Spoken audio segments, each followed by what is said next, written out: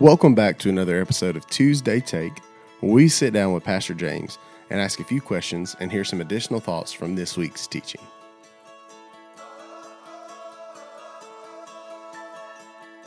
Pastor, how are you, man? Hey, Shane. You doing all right? Yes. Good, man. I am. Good. You making it? Yeah. You making it through life right now? Yeah. I know we asked this. Surviving and thriving. We ask this very often, but what's been the highlight so far for you, man?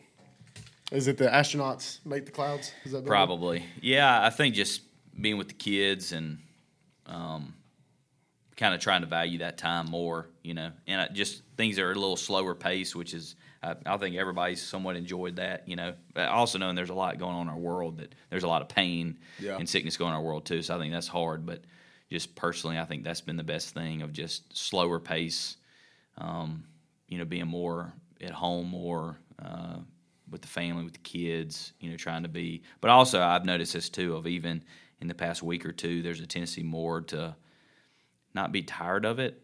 I don't want to say it that way, but maybe wanting to be on my phone more than being with the kids. Yeah. So it's kind of not a trend getting back into like the thing, but I think there's kind of like, okay, that kind of wore off a little bit. So and so I think still trying to press in of like, still making that a big priority, go outside with the kid, those kind of things. Yeah.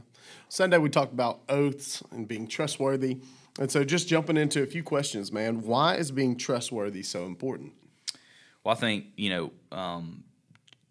being trustworthy and trust is really the foundation of every good relationship, And so if we think about like what the foundation of even like a justice system or those kind of things, but even just personally on relationships, I mean, that's what makes relationships so good. And I was even thinking of like the Lord, like that's the good thing about the Lord is that because He's so trustworthy, His word is so trustworthy, that means I can literally bank my life on it. I can literally give my life to Him and trust Him in that. And I think even notice where sometimes where our relationship with the Lord isn't where it needs to be. Sometimes we even maybe subconsciously think, can I really trust Him? And so like how important trust is to having a good relationship. And I think that's even thinking of one another, of why being trustworthy, not only in our relationship with the Lord, but also just with each other, is that we have to be people that are trustworthy, because if you're not, to what Jesus is calling us to do, and really what He's been doing all along the Sermon on the Mount, is how it destroys relationships and harms relationships. And I mean, we didn't really get into it, that side of it, a whole lot Sunday, but I think just realizing, hey, this is really important, because when you start breaking trust, not fulfilling commitments to people, start telling half-truths or manipulate, those kind of things, it really harms relationships. And, frankly, sometimes that's why we have a hard time trusting people. Yeah. And so why it's so important, if we're going to have really rich relationships, why we need, to be, I think that's why it's so important for us to be trustworthy. Absolutely, man. What are some characteristics of a trustworthy person? So we didn't really get into that Sunday. We kind of looked at the how to be, but I think it's good to say, like, because sometimes we can be like, well, what does it look like to be? Like, if you were to say, like, a trustworthy person, what does that look like? I think there's several things. One is, I think that it's someone who is trustworthy in the little things, So I think usually when we think of trustworthy, and I think even that was what really Jesus was dealing with in this passage with the Pharisees, and even, was like, you're worried about these really big things, and you've really slacked on the little things. And I think that's something that's so important, is really when you think about somebody that's trustworthy, or I think about when I'm looking for somebody who's trustworthy, like, are they trustworthy? Do they commit to what they say they're going to do? Are they truthful, even in the little things? Because I think if you're truthful in the little things, trustworthy in the little things, committed to the little things, I think, of course, that begins to play out in the bigger things. Like I was thinking about this.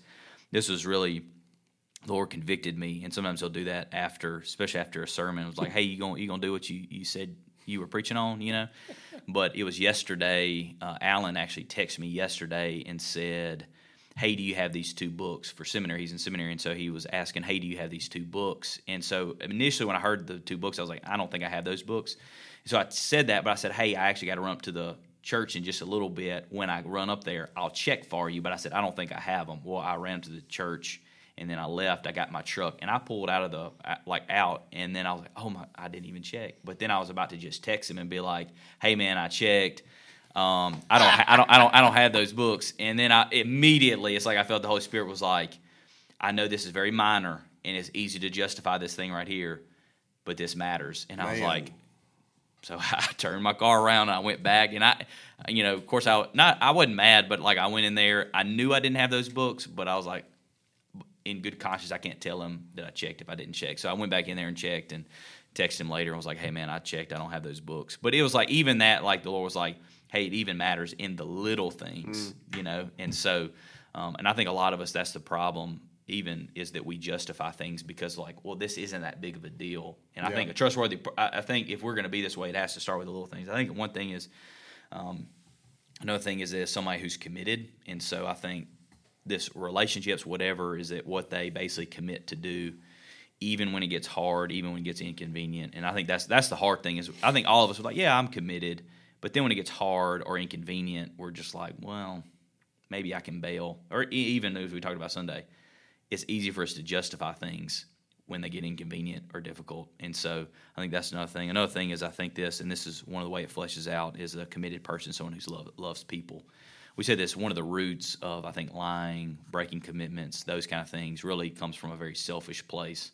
Is it really we care more about ourselves. We care about making ourselves look good, justifying ourselves, us being convenient for me. And I think someone who's really trustworthy is really, I think at the heart, is someone that really loves people because they're not so concerned for themselves, but more concerned for the neighbor, for their friend, for their spouse, for, whatever. And so I think deep down, someone like, what does it look like to be someone who's committed? I think really you will find somebody that really deeply loves people because they care about how lying affects people or being committed to a person or making sure that they fulfill what they say they're going to do. So I think that's one of the things where it'll flesh out is as, they really love people. I think it's good to point out, too. I think a lot of the times whenever we see being trustworthy, I think that a lot of people kind of innately just jump to, well, I got to be honest. I can't lie. And I think sometimes they don't factor in integrity into this. And so I'm glad you've talked about that, like, having the integrity to turn around and go back and look and see. And so I think you hit on that some Sunday and in the questions too of like, this is more than just telling the truth, that this is also an integrity issue as well. Like when you were saying that, and that's kind of one of the things I was talking about, like even because I think sometimes, like let's say when it really counts, people are watching me, if I'm going to be honest, hold to my commitments, do what I say that I'm going to do. Not that it's easier to do it then, but at least you're kind of motivated by, well, people are watching me. And so like at least in even a selfish way of like, I don't want people to think I'm not trustworthy, so I want to prove to everybody that I am. But it's like, what do I do when no one's watching? Or what do I do when there are times when no one's going to know whether I told the truth or not, or no one's going to really know what the truth is. Yeah. Only I will know that, and it's easy, I think, in those times to justify ourselves, to be like, well, no one really knows. And, well, the Lord knows. That's right. And I think that's the thing that he's trying to pull out in the Sermon on the Mount. Same thing with, like, lust that we've talked about. This seems like a really big deal to actually do it. It seems like maybe a minor thing to actually do it in your mind.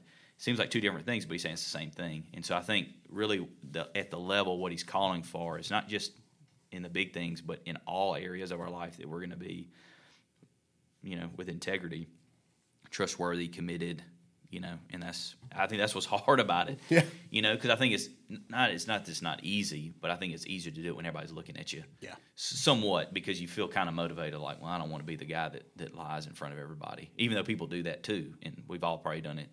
That as well, but I think just seeing that, like, it's when people are looking or not looking, that's what Jesus is after.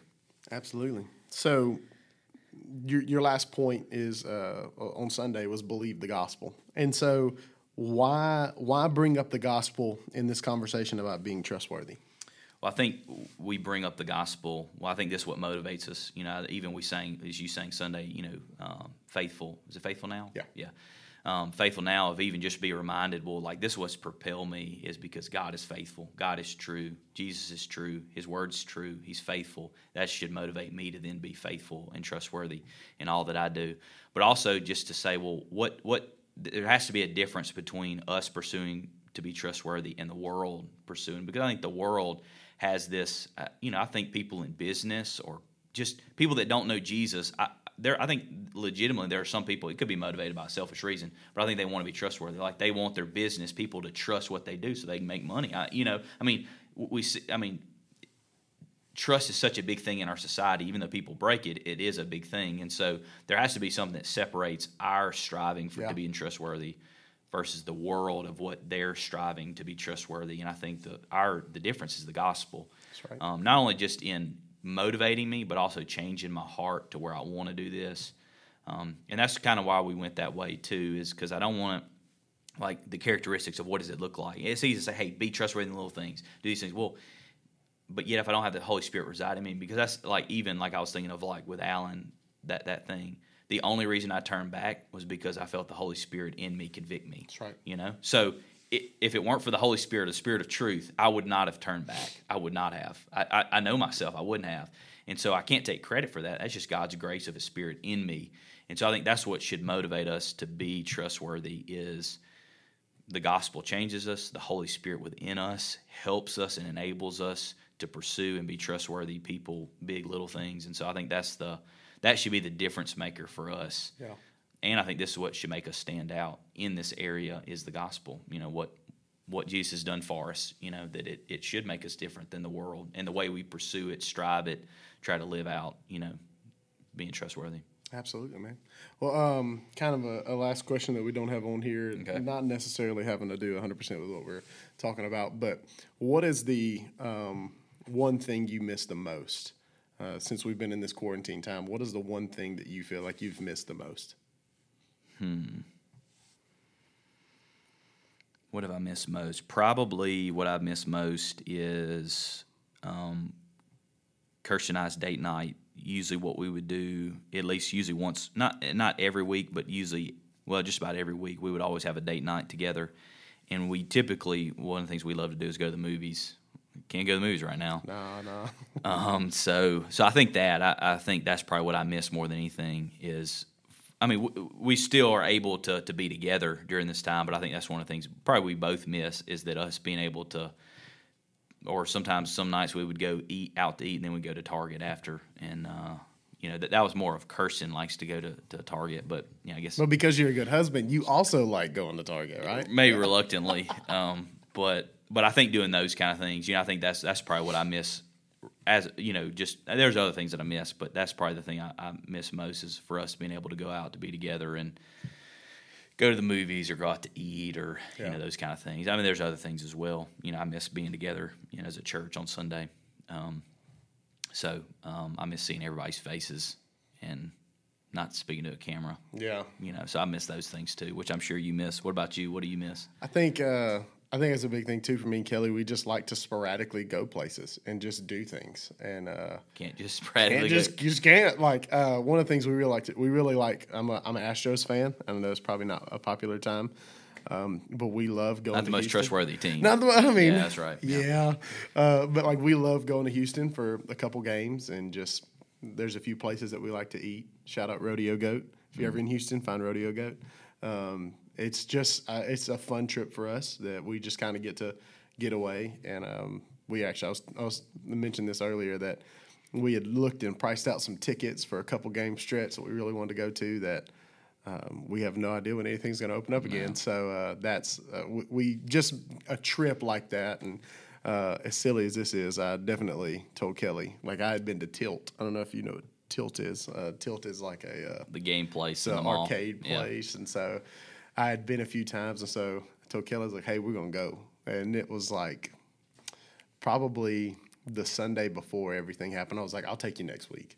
And man, so like that's lingering in the back of my mind too, of like, that's probably going to be the first thing we do when everything kind of just say, hey baby, what I say I'm going to do, I do it. I'm going to do it because I'm trustworthy. That's right. Even though it may take a while, I'm going to a- fulfill what I said. I'll be there on time. That's it. Well, man, I appreciate you sitting down and just talking through some questions. Yeah. See you, man.